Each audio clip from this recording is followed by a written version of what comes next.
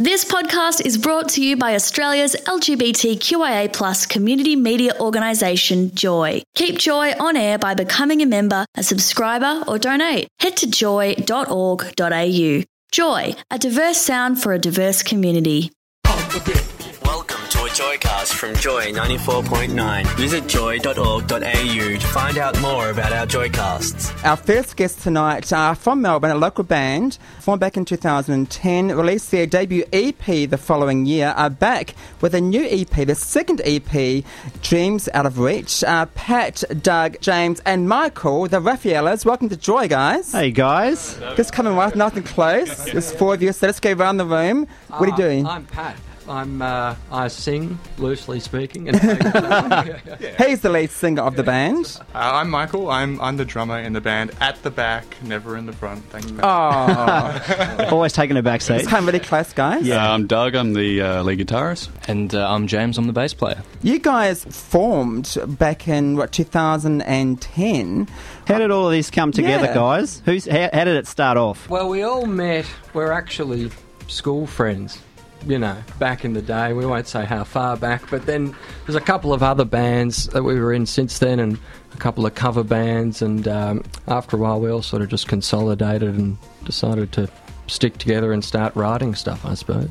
Now, the name of the band, because the Raffaellas, is it true it was born via the name Raffaella? That's right. Pat's niece? That's my niece. Yeah. I'm often asked whether that's a sort of a tribute thing, and I don't think it is. It was more a timing thing. It We stuck couldn't with you. decide on a name, but that stuck. Yeah, so that was good.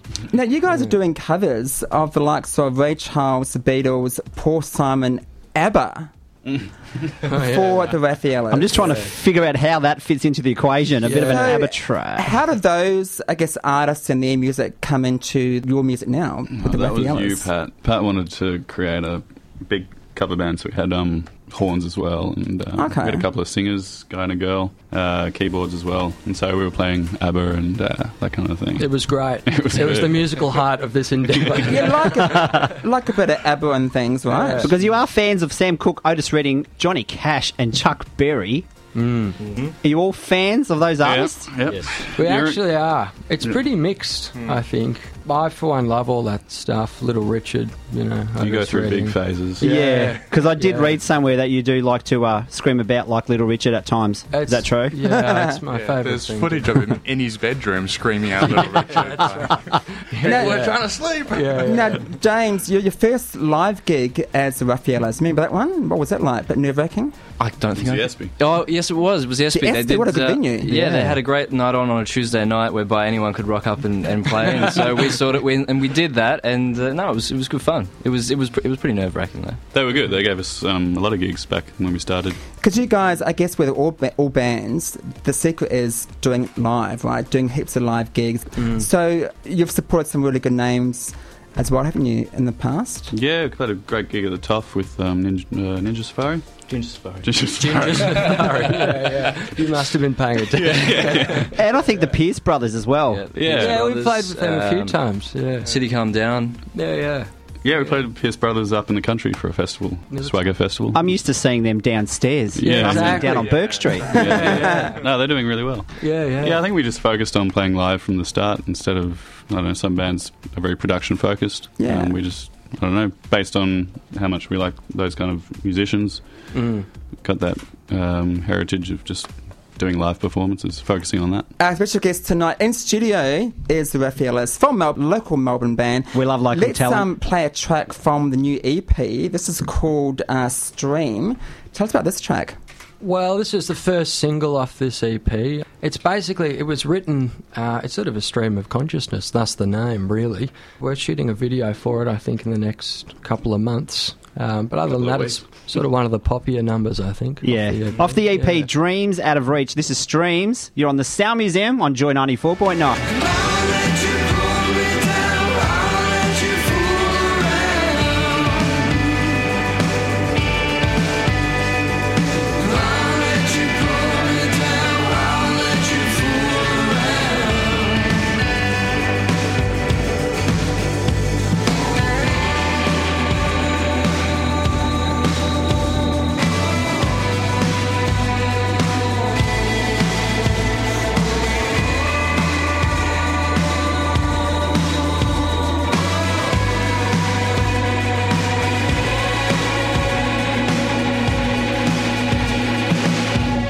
That's the Raffaellas on Joy 4.9. It's called Streams from the new EP Dreams Out of Reach. The guys are in studio tonight.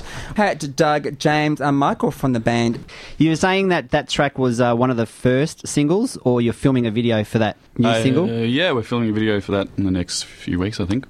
We won't be in it. It'll be conceptual.